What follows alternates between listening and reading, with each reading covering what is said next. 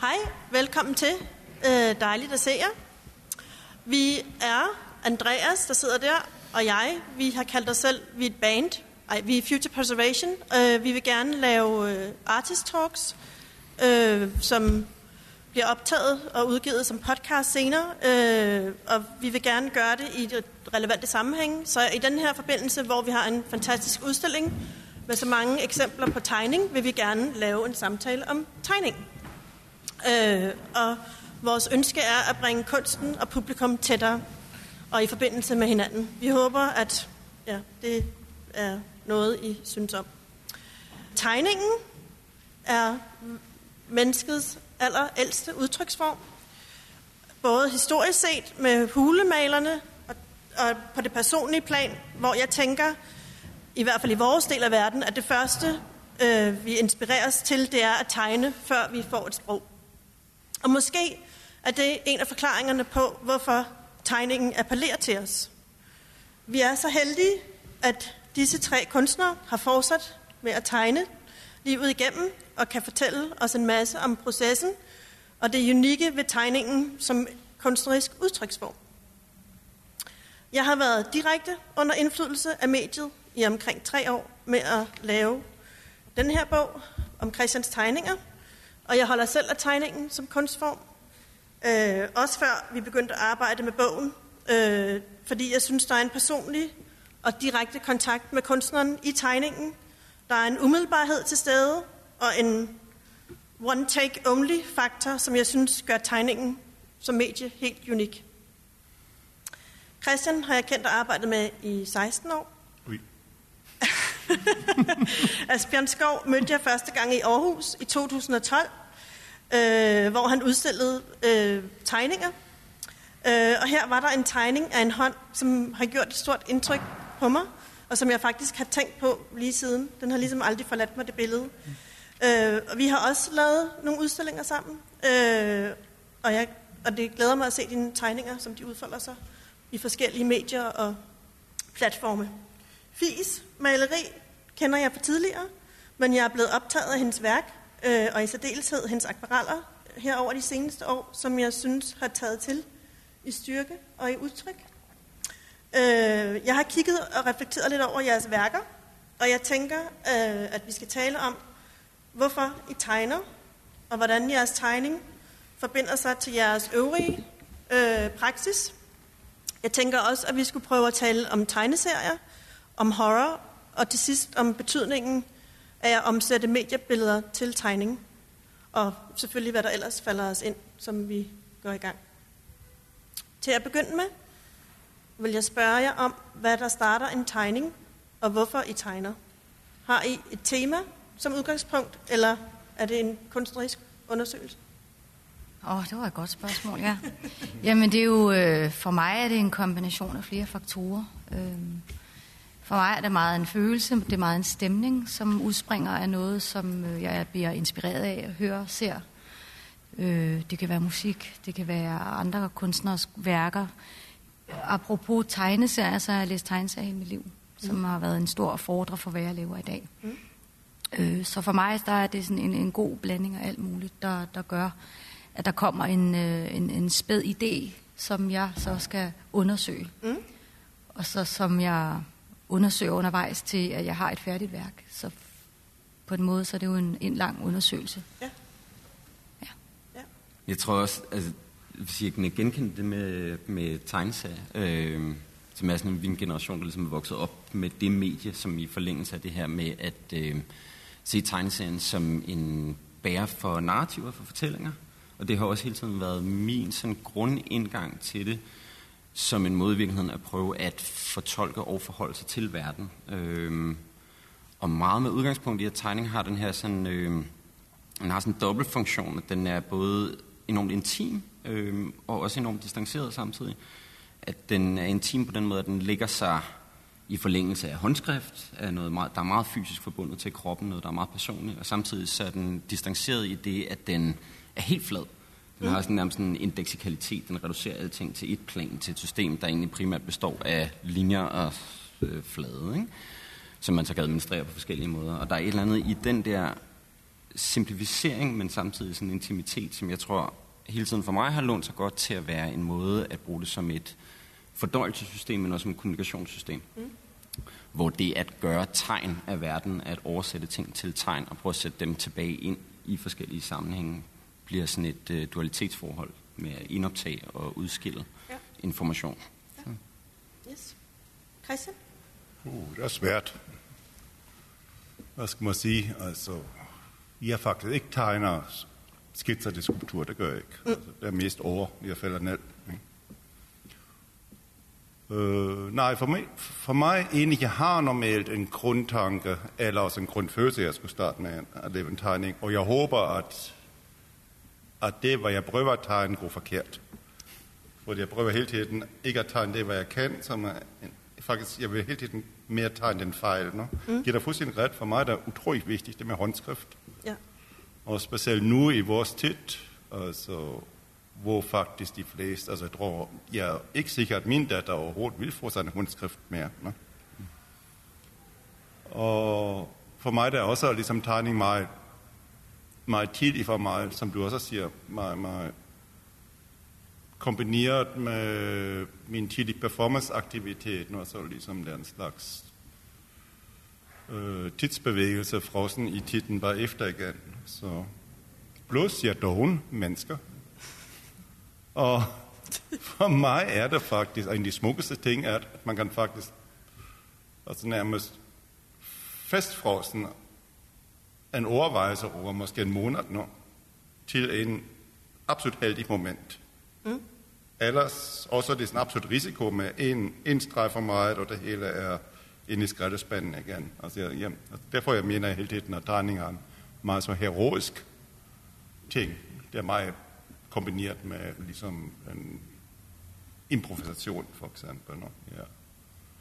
Selvfølgelig er jeg klar over, at der er tegninger, man kan også gøre det meget teknisk, altså med lineal og sådan nogle ting, men for mig er også meget centralt, at det er sådan bevaring af håndskriften. Jeg kunne godt tænke mig at tale mere om, nu hvor vi har hørt, hvordan I starter med at tegne, hvordan tegningen hænger sammen med jeres øvrige praksis. Fordi jeg ved også, at I arbejder i andre medier og på andre måder end lige med tegning. Så til Asbjørn, jeg tænker på, hvis ikke I ved det, så er det Asbjørns værk, der er derinde, som er tegnet på væggen herinde til højre. Vi kan se det alle sammen bagefter. Jeg tænker, om du har jo arbejdet i sin tid på gaden. Jeg tænker, om der er en forbindelse mellem det at arbejde på gadeplan og tegne direkte på væggen her i det her tilfælde, og om det er noget, du planlægger, altså forud, du dukker ikke bare op, og så laver du det, går jeg ud fra. Og værket i sig selv, det er en slags arkitektur måske, eller hvordan? Og jeg ser også, dine tegninger jeg synes ikke, de sådan nogensinde er enkeltstående. Der er altid ligesom flere billeder på en gang, blandet med skrift og tekst, som er en del af dit værk. I forhold til det der med den øvrige praksis, eller sådan, jeg tror, at jeg har en generelt billedbaseret praksis. Den udmunder sig også nogle gange i ting, der er objektbaseret eller performative, eller sådan, men den vender altid ligesom tilbage til billedet som et handlingsmodul. Det er billeder, der gør, enten noget, du gør med billeder, eller billeder, der gør et eller andet. Og det tror jeg, for ligesom at vende den rundt, er meget med udgangspunkt i den måde, som jeg for eksempel har brugt tegning i forhold til at entrere. Det kan være byrummet, eller det institutionelle rum, eller bogrummet, eller digitalrum. Igen det der forhold til at sige, at det er et sprog, som man ligesom kan bruge til at gå i forbindelse med steder. Det vil være mentale steder, eller fysiske steder. Der er nogle forskellige ting. Nu, det her værk, det findes også på en anden led i en bogform, hvor det ligesom blev lavet samtidig som en bog, men er et andet værk på den ned, som er sådan en konceptbog. Men når det går ind på det her sted, så er værket jo ikke i sig selv arkitektur, men det bliver en måde at entrere arkitekturen på, en måde at gå til arkitektur, og ligesom arbejde med det at sætte spor i arkitekturen. Så ligger der også noget i forhold til, når tegningen lige pludselig forlader papirets kvadrat og går over, og det er selve bygningen, der bliver bærer for det her tegnsystem. Både i forhold til den sådan rent fysiske, at man er inde og trække spor i bygningen, men også i forhold til det, at man bliver nødt til at bevæge sig fysisk i forhold til det sted, man befinder sig. Så det åbner for nogle forskellige andre måder at tænke tegning som praksis på. Men det er hele tiden tilbagevendende til det her med, hvordan kan jeg bruge tegningen til noget? Og der ligger måske det spørgsmål i forhold til den generelle praksis, at tegning, hvis man kan generalisere, har altid sådan en, inden for og uden for kunst, så har det sådan en funktion af at være primært og sekundært medie samtidig. Sådan lidt paradoksalt. At vi tegner, før vi gør alt muligt andet. Hvis du skal lave et hus, eller en plan over en hjemmeside, eller en ret, eller et eller andet. Du laver altid et eller andet form for sådan en note, eller diagramarbejde, eller sådan noget. Men det er i sig selv ikke noget, den er altid sådan funktionsbærende. Hvis man kunne tage eksempel med streger på vejen i vejarbejde og bilkørsel, det er der ligesom, det kunne man definere som en tegning, men det er der ikke for tegningens skyld, det er der for, at du skal køre ordentligt på vejen. Så på den måde er det sekundært, men også altid primært. Og der ligger et eller andet paradoks i at tænke tegning som praksis på den måde. Christian, i forhold til dig, så er du også billedhugger. Og dine tegninger er både skitse og værk, eller hvordan hænger det sammen? Altså du har sagt, ved jeg, at din skulpturer ser du ved at tegne dem. Og du har også sagt, at du har det med, at du gemmer dig bag en skulptur, hvorimod du har det med at være til stede i en tegning. Hvad er forskellen, og hvordan det? Ja, ligesom sagt før, at jeg faktisk ikke skitserer en skulptur for at blive klar over, hvordan en arm skulle være, eller fordi det gør jeg i hovedet, ligesom sådan en 3D-kamera, og så kører jeg bare rundt. Mest på sofa, synes jeg selv. Men altså, Bruce har også skrevet sine bøger på sofa, så.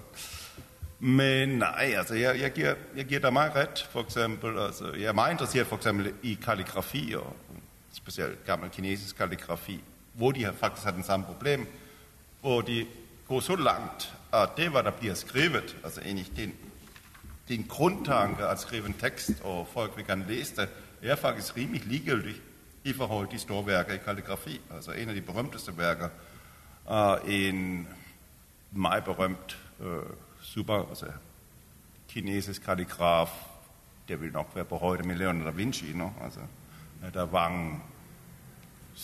Wang Xi Zi, lidt svært det slags ting. No? Det handler om, at han har glemt, at han vil gerne give 15 appelsiner til sin gode ven. No? Og det er en af de berømteste kalligrafiske, det er bare sådan en lap papir på den højde. No? Okay, ja. Og det er da fascinerende netop, hvor du også siger, med, hvad jeg synes er fantastisk, at de kan tage alt væk. Altså, hvis jeg skulle lave en marmorskulptur, så har jeg brug for en værksted. Jeg har brug for folk. Jeg har brug for transporter. Jeg har brug for alt muligt. Store værktøj. Men hvis de tager nu alle den penge væk, du har stadigvæk en lap papir, og du stadigvæk kan nedfælde den grundtanke og vente, og den bliver til noget andet. No? Eller for eksempel, hvis du spørger mig, hvis jeg skulle hellere have en skulptur af Michelangelo, eller en af hans bedste tegninger, jeg tror nok, jeg vil vælge tegning, faktisk. Mærkeligt nok. Ja. Så står jeg min kærlighed for tegning. Dejligt. Ja. Så jeg har ikke svaret på det. Men nej, overhovedet ikke. Men det er altid spændende at høre tegningen. Ja. Nå, Fie, så kommer turen til dig. Ja, det er super. Yeah. Vi er jo mere, altså det, jeg synes bare, det er dejligt at høre om, så snak endelig. Fie, du har bevæget dig fra maleri over til akvarel. Jeg kan godt tænke mig at høre lidt om, hvad forskellen er, og hvorfor du egentlig har optaget akvarellen. Og i forhold til, at du også laver keramik, er tegningen så en undersøgelse af det, eller har de to ting slet ikke noget med hinanden at gøre? Jeg bliver nødt til at starte på en anden måde at sige, som du selv startede med i indlægget, det er jo, at vi alle sammen starter med at tegne. Så tegningen kom først, og så kom maleriet, og så kom skulpturen, og så på et tidspunkt, så gad jeg simpelthen ikke tegne mere, fordi jeg var så optaget af at male med olie og modulere. Så der gik mange år, før jeg begyndte at tegne igen. Og derfra, så var det jo så, at ren praktisk årsag, jeg slog mig over på akvarellen, og det var fordi, jeg skulle udstille i Korea, hvor det var det nemmeste at fragte. Det var faktisk et tilfælde, der gjorde, at jeg begyndte at arbejde med akvarellen.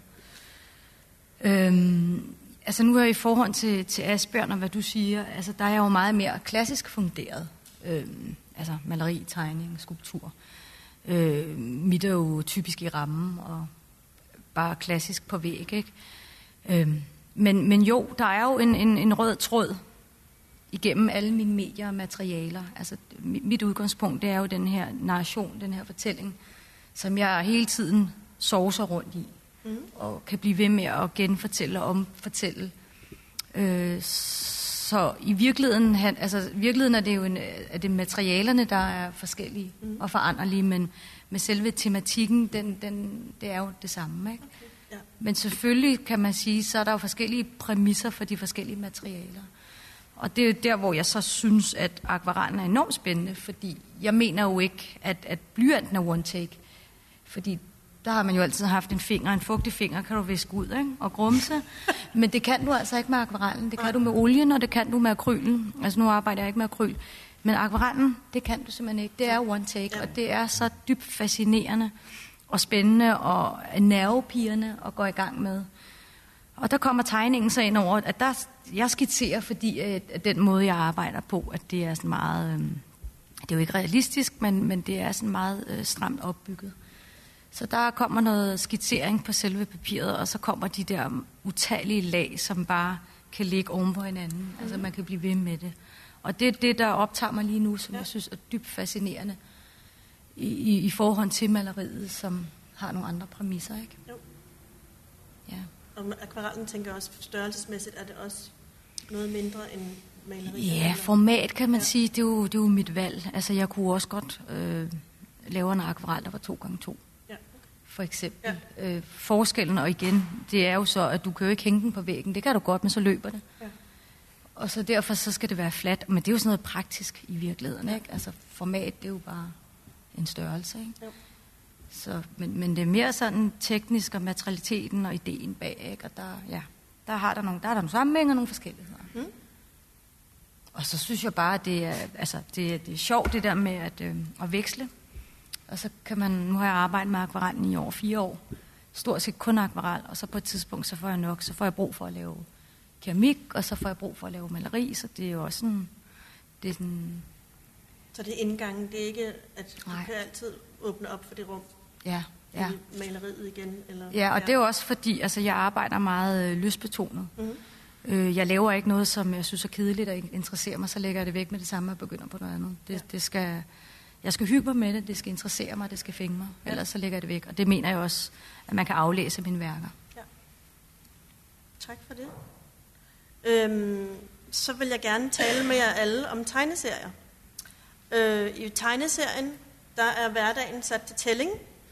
I tegneserien kan mennesket eksistere på lige fod med fabeldyr, få magiske evner, eller fremtrylle alverdens herligheder og bekæmpe verdens ondskab. Er det der i jeres fascination af tegneserien ligger? Kan man sige, at tegneserien er et mulighedsrum, der virkeligheden er ophævet, og alt kan ske? Fie, jeg ved, at du er fascineret af mumitrollene. Tove Janssons Mumitrold og Crazy Cat. Og, ja, blandt andet. Ja, nu har jeg det står i din bog, der udkommer i morgen i øvrigt. Og Miyazakis tegnefilm. Ja. Og dine landskaber, at de er inspireret af tegnefilmens bagtæppe og tegneserier generelt. Det er som om, synes jeg, at dit værk, at der findes et før og et efter, eller ligesom at man kommer ind, og der er sket noget, kunne være sket noget inden, og hvad der sker efter. Ja. Jamen det er korrekt. Altså i perioder har det været sådan, næsten hele mit liv, der har det været tegneserier, sådan helt nørdet. Jeg startede sent med at læse det, man kalder normal litteratur, fordi at det gad jeg simpelthen ikke. Der var ingen billeder i. Altså det kunne jeg ikke se, hvad jeg skulle bruge til. Så det var først op i midt-slut 20'er, jeg begyndte at læse rigtig litteratur. Og jeg køber stadig tegneserier. Men nu lyder det også lidt gammeldags, men jeg synes... Ja, nu skal jeg passe på, ikke? Men jeg synes, nogle af højdepunkterne inden for tegneserier lavet. Og så har Halvdan Pisket jo så udgivet noget helt fantastisk, ikke? Så selvfølgelig kan man det. Ja. Men der er jeg jo igen, jeg er sgu lidt gammeldags. Men ja, altså Crazy Cat, den er jo mega gammel. Jeg ved ikke, om den er fra... Den er fra 30'erne. Ja, den er fra 30'erne, måske i virkeligheden slut 20'er. Men den holder stadigvæk. Den er fantastisk. Den er fantastisk. Altså, og det er jo... Altså, jeg skal trække noter. Ja. Jeg tror, vi skal alle sammen hjem og læse Crazy Cat. Men det er noget af det, som der er så fascinerende ved den, det er, at den er så simpel opbygget, og den udkom jo i en eller anden avis, og så er den jo genoptrykt nu i en masse, og det alle historier handler om sammen. Det handler om 3 figurer, en kat, en hund og en mus, som indbyrdes slås og jaloux, og den ene er politimand, og den anden kommer i fængsel osv. Men det, som der også sker, der er en enkelhed, men det, der sker, det er i baggrunden af alt, hvad der sker med de 3 indbyrdes, så bevæger baggrunden sig. Så de forbliver de samme? Jamen, der er en handling og et eller andet, men så baggrunden bevæger sig. Så i en frame, så er det en træ, og den næste er det en busk, og så er det en dims. Og jeg er fuldstændig vild med det, og der er ikke særlig mange, der har bemærket det. Men det er noget af det, jeg elsker ved den, det er, altså tegneserie, kunst, whatever, altså inden for alt det kreative, det er, at der er ingen regler. Altså, man må gøre det hele. Og det er noget af det, jeg elsker allermest for Crazy Cat. Simpliciteten, samtidig med, at der er de der små detaljer. Og så, ja, altså, jeg kan blive ved med at snakke om tegneserier, ikke? Men da jeg første gang så Miyakis tegnefilm, altså der troede jeg, at han var blevet genfødt i mig. Nej, det må være omvendt, for han er ældre end mig. Men vi fik jo set hans film til Danmark. Og der kunne jeg jo genkende mange af mine væsener og fortællinger, og hvor at, ja, det må være noget af det asiatiske der, at de har jo en spirituel åndeverden, som er lige så accepteret som den her normale verden, vi træder. Og det var en kæmpe øjenåbner for mig, at faktisk så alt det, som sker, det bliver legitimt på en eller anden måde, og det gør det endnu mere, ved at man pludselig kan se, at der er andre, der har den samme forståelsesevne, eller hvad man skal sige, inden for det her nissespøgelseshekseri. Altså, fordi første gang jeg begyndte at lave de der karakterer, der var det på akademiet i keramik, hvor jeg sad og grinede i flere timer, fordi jeg lavede en kartoffel, som jeg stak fingrene i som var øjne, og så lavede jeg en dims, så var det næsen. Og så viste det sig faktisk, at folk gerne ville udstille det, og der var sgu nogen, der ville købe det. Og så blev jeg jo ved, så det laver jeg nu. Men også fordi, for mig var der en humor forbundet med det, men også en alvor. Men igen, at man kan... Altså, der er en simpelhed over at tage et stykke ler, der kommer fra jorden, og så kan man gøre sådan og sådan. Og så danner man en skulptur, en form, som for os for andre bliver genkendelig. Og som får en eller anden form for værdi. Og det er jo det der med, at vi laver kunst, så værdisætter vi på alle mulige parametre. Mulige og umulige måder, ikke? Det er jo sådan en helt anden side af sagen. Men ja, nu ved jeg ikke, om jeg mistede tråden lidt. Nej, men jo, ja.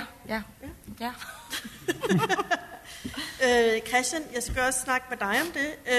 Jeg ved, at du har talt om Kristus, at du ser Kristus som en tegneseriefigur. Og du har sagt noget omkring Michelangelos forbindelse, at du ser en forbindelse mellem Michelangelo og computerspil. Du synes ikke, at afstanden er så stor, og at de klassiske illustratorer og tegneserietegnere også er klassisk uddannet. Ja, og du er også inspireret af manga og Tarzan. På en eller anden måde er der de her forskellige elementer. Nå ja, altså dengang jeg var 12 år. Nu har jeg ikke set en stor forskel mellem Tarzan og Michelangelo-tegning, egentlig, nej. Men det er så rigtigt, altså egentlig de første Tarzan og de tidlige Tarzan, eller Prins Weiland, eller sådan, det var jo sammen klassisk uddannet fra akademi. Og selvfølgelig kan man se, det er sådan en mandeideal, der kom fra mannerismen over til det tidlige Boris Tarzan, og Hal Foster til over til for eksempel Superman og Batman. Præcis den samme renaissance overdrivet mandeideal. Den har man ja selvfølgelig. Men altså, det med højkultur og lavkultur var jeg før ikke så stort, synes jeg. For eksempel i kirkerne var jeg de fleste friser, var jeg tegneserie, for de fleste folk kunne ikke læse. Så de fortalte Bibelen igen gennem de forskellige eksempler, Giotto og sådan nogle ting. Og altså, ja, så det var jeg bare sådan en pointer, at jeg fandt ud, at meget tidligt, altså dengang jeg var interesseret i som at tegne som dreng, så lå der Batman på den ene side, og Michelangelo renaissance-tegning på den anden side. Og det var det, hvor jeg så lærte at tegne. Så nogle mærkelige muskler, uden penisse. Altså meget små penisse i hvert fald. Ja. Så det er det. Men altså, i 80'erne var jeg for eksempel for os, var jeg tegnet en stor ting, jeg kan da huske. Og selv folk som Carsten Jensen, og de har haft nærmest en større collection af tegneserier i 80'erne, end de har haft skønlitteratur. No? Og jeg har også lavet en tegneserie sammen med Kvirm eller 2, men heldigvis han har tegnet så. Men hans har du set, de er inde i samlingen på Salmuseum. Ja, men hans tegnestil var jeg meget inspireret, og der var hans gennembrud som tegner. Der var jeg Möbius. Der var ikke nogen anden fra os, der var ikke nogen finkulturelle tegner, hvor han så fik sin stil fra, eller hvor han så fik sin inspiration fra. Så i sidste 80'erne, mistede jeg faktisk ret meget interesse for tegneserier. Det synes jeg nu jo. Men altså, det interessante er, at med sådan en høj teknologisk verden, vi har, for eksempel Japan er stadigvæk en land fuld med tegning. Også Kina, hvor de virkelig bruger den, og tegnefilm er på en højeste niveau. Ne? Det synes jeg er meget interessant, ne? I forhold til, hvor vi nu, som sagt igen, hvor håndskriften forsvinder, hvor folk faktisk ikke ved, hvad en stykke papir er mere, hvor det hele analoge ting faktisk forsvinder. Ne? Og lige for øjeblikket, hvor jeg så arbejder nu med for eksempel virtual reality, hvor er det så højt teknologisk nu, men når jeg skulle arbejde sammen med de folk, så har jeg en stykke papir og tegner for dem. Ja. Ligesom lever en manuskript for en tegnefilm, for eksempel. No? Så det hele, som du også har sagt, no? Altså hele kommer tilbage til det mest enkle ting i hele verden. Og jeg synes også, det er mest interessant, at både rent intellektuelt, men også økonomisk er, at det er en absolut frihed i det med at tegne. For det er den mest usle, det mest billige element, kan være den smukkeste og den dybeste tekst. No? Altså en lille lap af Rembrandt kan fortælle flere historier, no? Hvor det tog om 2 sekunder, ligesom jeg så en tegning, så David Hockney engang har beskrevet den tegning, hvor der var en lille søster og en mor, der lærer sin lille barn at gå.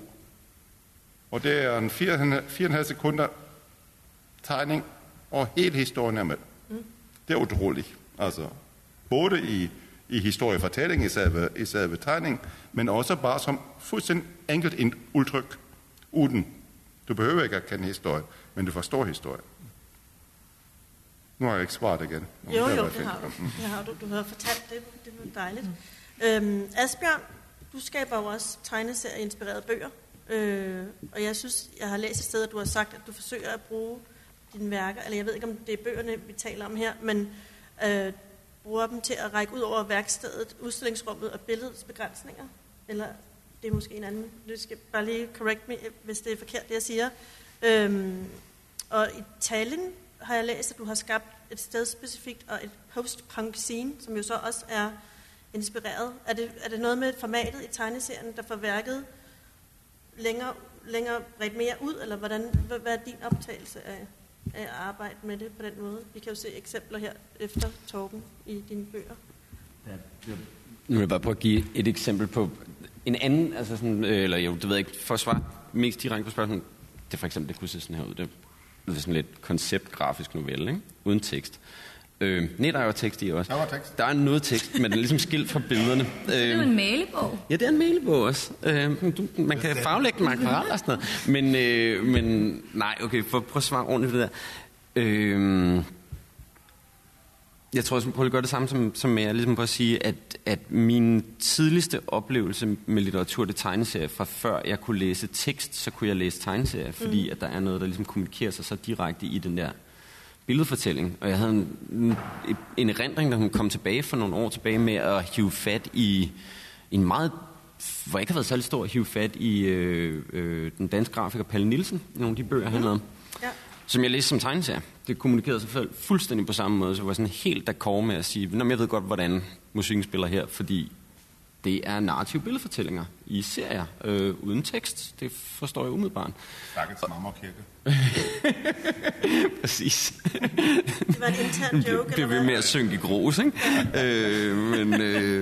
Men så jeg tror netop faktisk i den oplevelse, det der med at sige, hov, det her, der er et eller andet, der er blevet hængende der i forhold til at tænke billeder. Jeg havde faktisk en samtale med Helten Pisket om det der med ikke at kunne noget med et billede. Jeg kan ingenting med et billede. Jeg kan ikke reducere noget. Og der er både sådan en protestantisk arbejdsmoral i at sige, se, jeg har tegnet alle de her billeder. Eller sådan, der har ikke bare lavet et, jeg har tegnet 100, jeg har været på arbejde i, jeg ved ikke, hvor mange dage jeg har lavet alt det her. Tegnet.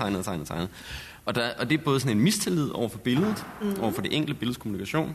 Som du siger, Rembrandt kunne sige, der var den, det kan jeg overhovedet ikke. Jeg bliver nødt til at tegne 20 billeder, og så er der måske heldige, at der er jeg ved bare ikke, at Rembrandt måske har tegnet 20 af dem. Det har han også sandsynligt,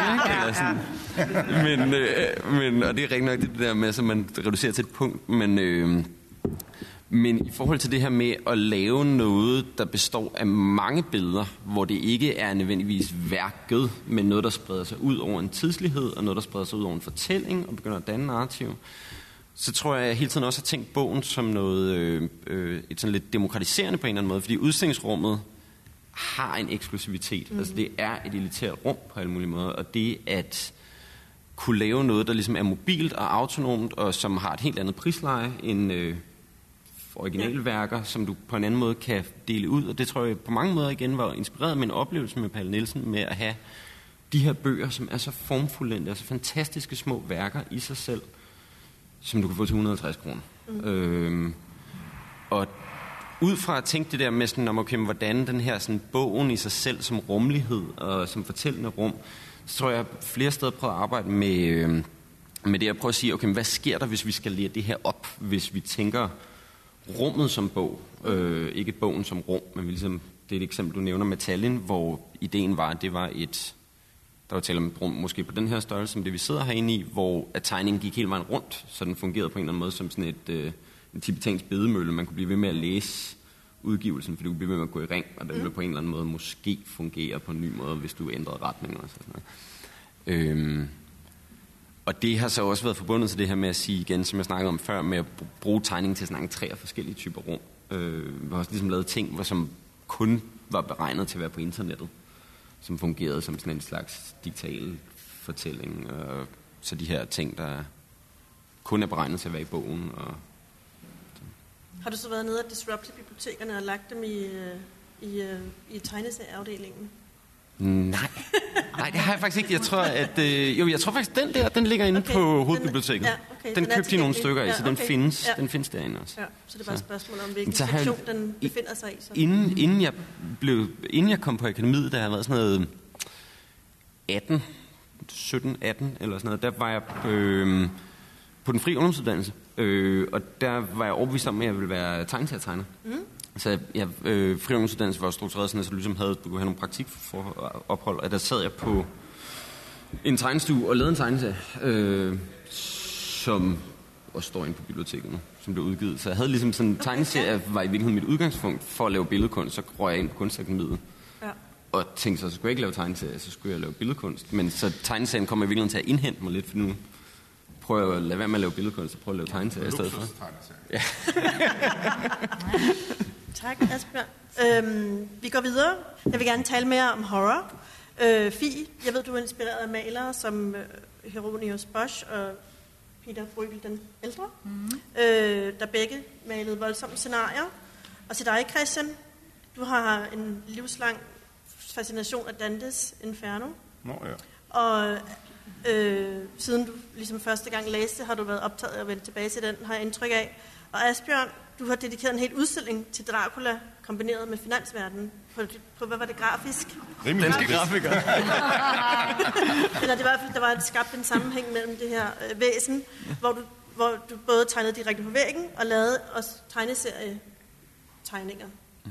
Hvad er det med horror og alt det, som I finder så fascinerende, hvis I gør det? Jamen, det er jo livsbekræftigende. Altså, det der dystopiske, man kan svælge i. Altså, jeg synes simpelthen bare, det er så lækkert.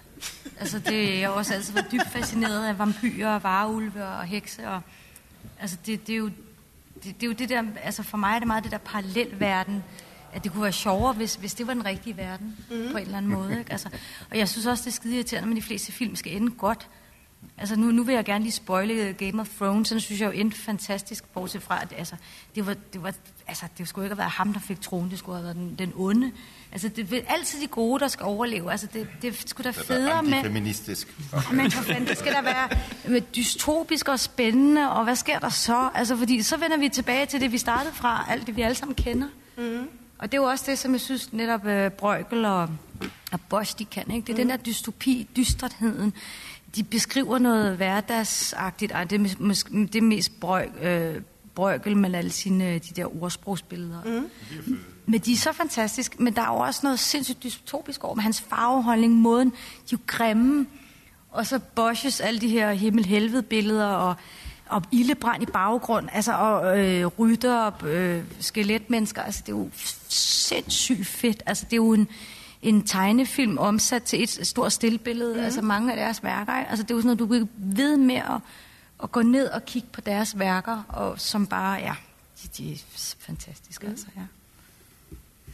Jeg er ret vild med, når du spørger som horror, at du så hiver Dante og Bosch og Bruegel som de tre udslagsgivende, fordi horror er jo blevet meget sådan landet som sådan et genregreb, som på mange måder ligesom bliver sådan lidt pulp, og i forhold til også det her spørgsmål om højere lavkultur, eller sådan, man kan sige, det er jo, altså, den guddommelige komedie er den sådan primordial horror-fortælling et eller andet sted, ikke? Eller sådan, hvis man decifrerer den, så er den virkelig en horror, eller sådan noget.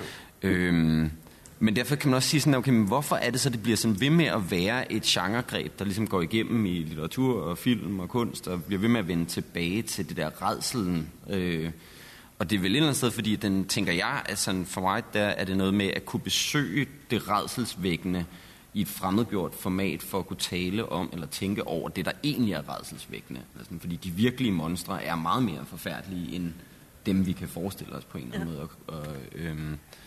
Og det der med, at der ligger i horroren, der ligger der også et eller andet sådan med, at man bliver akut opmærksom på spørgsmålet om sin egen dødelighed, hele sådan et abjekt-niveau af virkeligheden, og det, som er os grundlæggende fremmed, sådan radikalt anderledes end os selv. Men det er stadigvæk koncentreret inde i et eller andet format, hvor man sådan, det er til at handskes med, eller sådan, fordi den egentlige fremmedhed og egentlig abjektion er nogle forfærdelige størrelser, og meget, meget svære at kapere på et følelsesmæssigt og filosofisk niveau, hvor inde i horroren som genre, der bliver det ligesom en måde at sådan stille nogle scenarier op, hvor man kan sige sådan, okay, her har vi en greve, som er udødelig og drikker blod og forfører unge damer og opkøber ejendom i London. Og sådan. Det er sådan ligesom her har vi det sådan et semi-plausibelt scenarie, hvor vi kan behandle nogle forskellige ting omkring liv og død og grådighed og sådan nogle ting på. Og det tror jeg bliver ved med at vende tilbage til horroren som sådan et, både som det, du siger, det der med, det er et fascinerende rum, eller sådan, det som er groopvækkende, det kilder en eller anden nerve hos os, og det tror jeg bare altid, det har gjort i menneskelig kultur. Jeg tror også, når vi tilbage og snakker hulemalerier, de der fortalte rædselshistorier rundt om det der bål, når det blev rigtig mørkt, ikke? Eller sådan, og det hele tiden er det der spørgsmål, hvad er der ude i mørket, væk fra bålets, civilisationens trygge lyskreds? Og det er et fedt rum at få ind i kunsten, synes jeg, fordi det er et eller andet sted, tænker jeg også meget, det som meget kunst også prøver at gøre, eller sådan at undersøge, hvad der ligger uden for den der belyste kreds af civilisation og forståelse og alt muligt, at gå ud og sige, hvad ligger derude, om det så er i sindet, eller i den ydre verden, eller at prøve at tage det ind og snakke om det på forskellige måder. Christian, har du noget at tilføje? Jo, nu synes jeg, det er meget hyggeligt at tegne zombier. Altså, det er meget betryggende, faktisk. Altså, for eksempel min kone, når hun skulle slappe af, så hører hun dødsmetal. Altså, når barnet i søvn, og hun skulle have sig en flaske vin, og så headbanger hun. Og fuldstændig slappe af. Altså, det er stadig ret langt fra mig, men... Nej, hvad mener jeg? Altså, det er rigtigt, og jeg vil da gerne tilføje nogle lidt mere snobbiske Kant-citater, hvor han mente, at sublime er defineret gennem, man kigger på en storm fra en sikker sted. Og det gør vi også lidt gennem, altså jeg i hvert fald har gjort til for nylig, at gennem at tegne kranier og zombier og Auschwitz og eksploderede selvmordsterrorister og you name it. Fordi alle folk går bare på en almindelig horrorfilm, altså hvis de går ind i, for eksempel, hvem vil gå, altså for eksempel, Hitchcocks Psycho er ikke en venlig film at gå ind med, altså. Men der er en katarsis i det, at man konfronterer sig gennem kunsten med nogle ting, der ligger langt væk fra, som Heidegger engang har sagt. Vi vil alle sammen, vi er dødelige, men ikke lige nu. Og jeg måske er lidt mere i tvivl om, at det er en katarsis, kan jeg ikke bruge mere, for det måske bliver lidt gamle og kommer lidt tættere på at få det. Så jeg vil gerne bruge nogle andre ting, måske. Eller male blomster med tårne på, jeg ved det ikke rigtigt. Eller jeg har malet for mange zombier. Men jeg tror, det ligger nok det sådan leje med, at vi ved, at vi er en utrolig usikker sted. Og selv hele vores politikere og vores samfund prøver at definere en meget, meget sikkert område for os, men måske en af os, der går lige ud, og den dør her, og er død om 2,5 sekunder. Ja. Det ved vi ikke. Og derfor også kunstner måske var en af de grunde, at vi så gang på gang kommer tilbage, at vi som har tegnet det op. Men der er måske også en anden måde at ligesom udtrykke horroren. Måske. Det ved jeg ikke nu. Men altså, jeg arbejder på noget andet lige for øjeblik. Okay. Coming up to the next cinema. Vi kan ikke vente. Mere zombier. Men ja, nu taler vi også lidt om virkeligheden i forhold til finanskrisen, som du også har været inde på, at du har behandlet eller lavet udstilling om, og det der med virkeligheden, som er skrækkelig. Så kunne jeg godt tænke mig at tale, og det her er måske mest møntet på Asbjørn og Christian i forhold til jeres værker, at I tager virkeligheden ind i tegningen. Du gør det med dit arkivmateriale, som er analogt eller digitalt billeder, du finder, som du tegner. Og dig, Christian, det ved jeg, du har gjort med hvad hedder det, selvmords, hvad hedder sådan nogle, terrorister og gadebørn og forskellige andre ting, som du har indoptaget i dine tegninger, som er baseret på virkelige hændelser. Hvordan det? Er der noget med tegningen? Altså, grunden til, at det bliver tegnet, når det allerede findes billedet gjort. Hvorfor skal det tegnes? Er det mig nu? Det er begge to. Nå, men altså, jeg tror også, at problemet med fotografi er, for eksempel, at jeg er meget imod fotografi. Okay. Fordi fotografi over det hele. Ja. Altså, fotografi eksisterer. Du kan ikke gå udenom fotografi. Ne? Og derfor, altså, for eksempel krigsfotografi er det meget normalt, meget æstetiske nu. Men altså, jeg synes, de er... Altså, jeg kan utroligt... Altså, dem, der bliver så trykt i avisen, er ikke så slemt, som dem, ham fotografen, at de vil vise frem, for eksempel. Og i tegning, der ligger nærmest smerten i hånden for mig. Nogle rigtig gode. Og plus, det bliver ikke en momentting, det bliver faktisk... Så er det ikke den hændelse på den dato, så er det alle hændelsen, der bliver så ramt, tror jeg, hver gang. Derfor jeg mener, ligesom, i håndskriften der ligger en større historie, end for eksempel i en øjebliksfotografi. Det er så min grundtanke. Ja. Men på en anden måde tror jeg også, at det er meget, meget, meget farligt at tro, at billedkunst kan faktisk oparbejde det.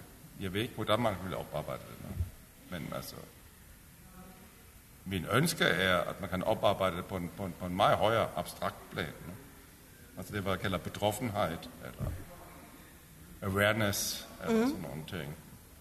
Hvor jeg faktisk nærmest, altså der vil jeg også sige, at stor historie faktisk, så forsvinder historien i historien. Det bliver bare en kæmpe stor billede samtidig.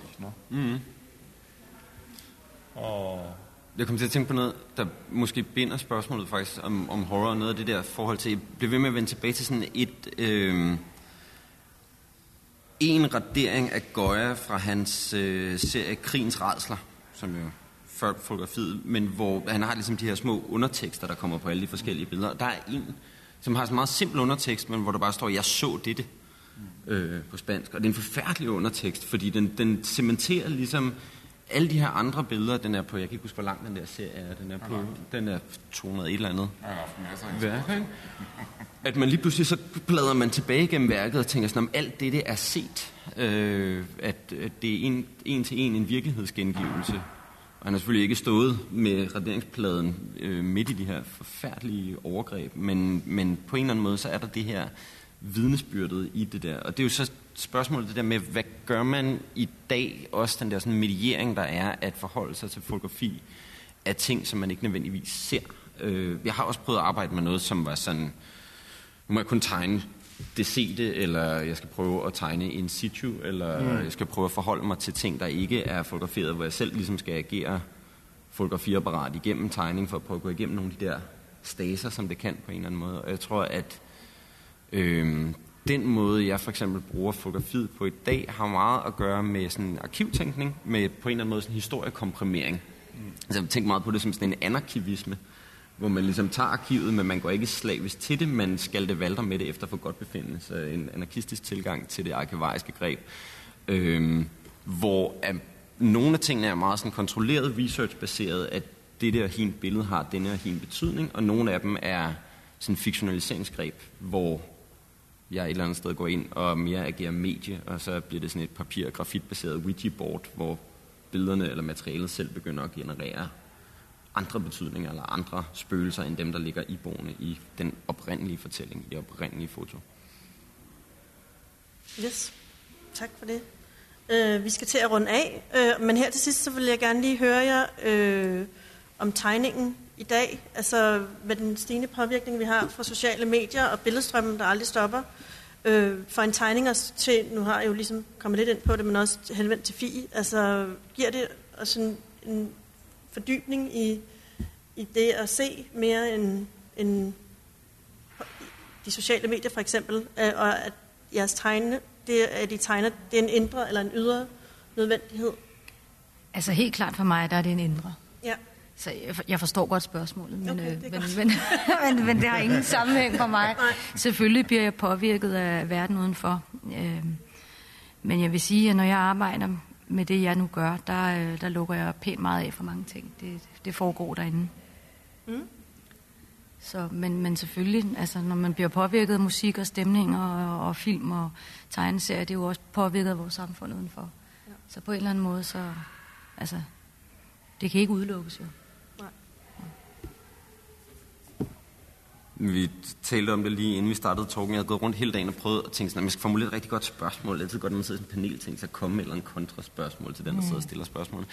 Og jeg var gået helt kold i det. Jeg var sådan, det eneste spørgsmål, jeg blev ved med at gå rundt med hele dagen, var sådan, hvad hulen skal tegning i kunst i dag? Mm. Fordi vi kan ligesom sådan historisk søge et eller andet sted i anførselstegn tilflugt i at sige, at tegning som primært kunstnerisk medie, det har den her historiske vægt og sådan noget, og samtidig så er det altid et sådan, kan man sige, kan ikke finde dansk ord, fringe-medie, det er et udgrænset medie. Det er et medie, der altid har ligget sådan lige på kanten af at være accepteret eller ikke. Og jeg er permanent i en krise over tegn, som sådan en, man hele tiden opholder sig i at sige. Og det er et virkelig paradoksalt forhold mellem at være sådan den absolut indre nødvendighed at tegne, og samtidig så er der hele tiden sådan et eller andet sådan lede efter en retfærdiggørelse i hvorfor tegning. Og det er sådan et paradoks at leve med. Altså på tysk er meget nemt, man siger warum, og så kan man darum. Men altså, at komme tilbage med det som betroffenhed, eller med. Så for eksempel spurgte engang Heiner Møller, tror jeg ikke her, spurgte mig sådan et rigtig farligt spørgsmål. Er sådan en atomeksplosion smukt? Eller er den bare etisk og moralisk? Må man ikke sige sådan fungo, hvad der er sådan nogle en mushroom cloud. En slot. Ja. Og hans geniale svar var, det kommer an på afstanden. Og det mener jeg også, for eksempel, jeg har været på det sidste på nogle ret frygtelige hændelser, hvor gjort, at jeg faktisk de ting, jeg kunne tage altså angreb ironisk, eller mere så på den måde, som jeg plejer at gøre nu, faktisk sætte mig på en helt ny position, synes jeg selv. No? Men jeg aldrig har været i tvivl over tegning. Fordi tegning over det hele. Tegning er den, der pisser på gaden. Altså, nogle gange ser jeg nogle graffiti og siger, yes, man, du behøver ikke gå på akademi. altså, jeg har set nogle ting, hvor det er ligesom det. Altså, der du har Netflix, du har alt det, du har 3D, du har alle de slags ting. Og stadig der er med en spraydåse, der kan gøre en større statement, som den største politiske interface, selfie-udstilling ever tænkt. No. Så jeg er aldrig tvivl over. Og det er sådan mere og mere arkaiske måde at udtrykke sig på, no? Hvor man kan bare se for 100 meter afstand siger, this is a motherfucker. No? Altså, kan jeg så virkelig godt lide. Altså. Så jeg er ikke din tvivl. Det er jeg glad for. Ja, kom nu. Ja, det synes jeg var en fin afslutning. Tak for, at I var med. Og tak fordi vi måtte være med. Ja, det var dejligt at tale med jer. Og tak fordi I er kommet, og tak til den Frie, fordi vi kan få lov til at være her. Og vi skal slutte nu. Heldigvis. Ja. Jeg skal tisse. Og Asbjørn har bøger med, og vi har også Christians bog her, og Fie har en bog, der udkommer i morgen, hvor I alle sammen er inviteret til at komme på Vinhanen. Vinhanen kl. 16 med vin. I Bakkesensgade, sidegade til Blågårdsgade. Okay. Ja. Yes, tak for det. Tak.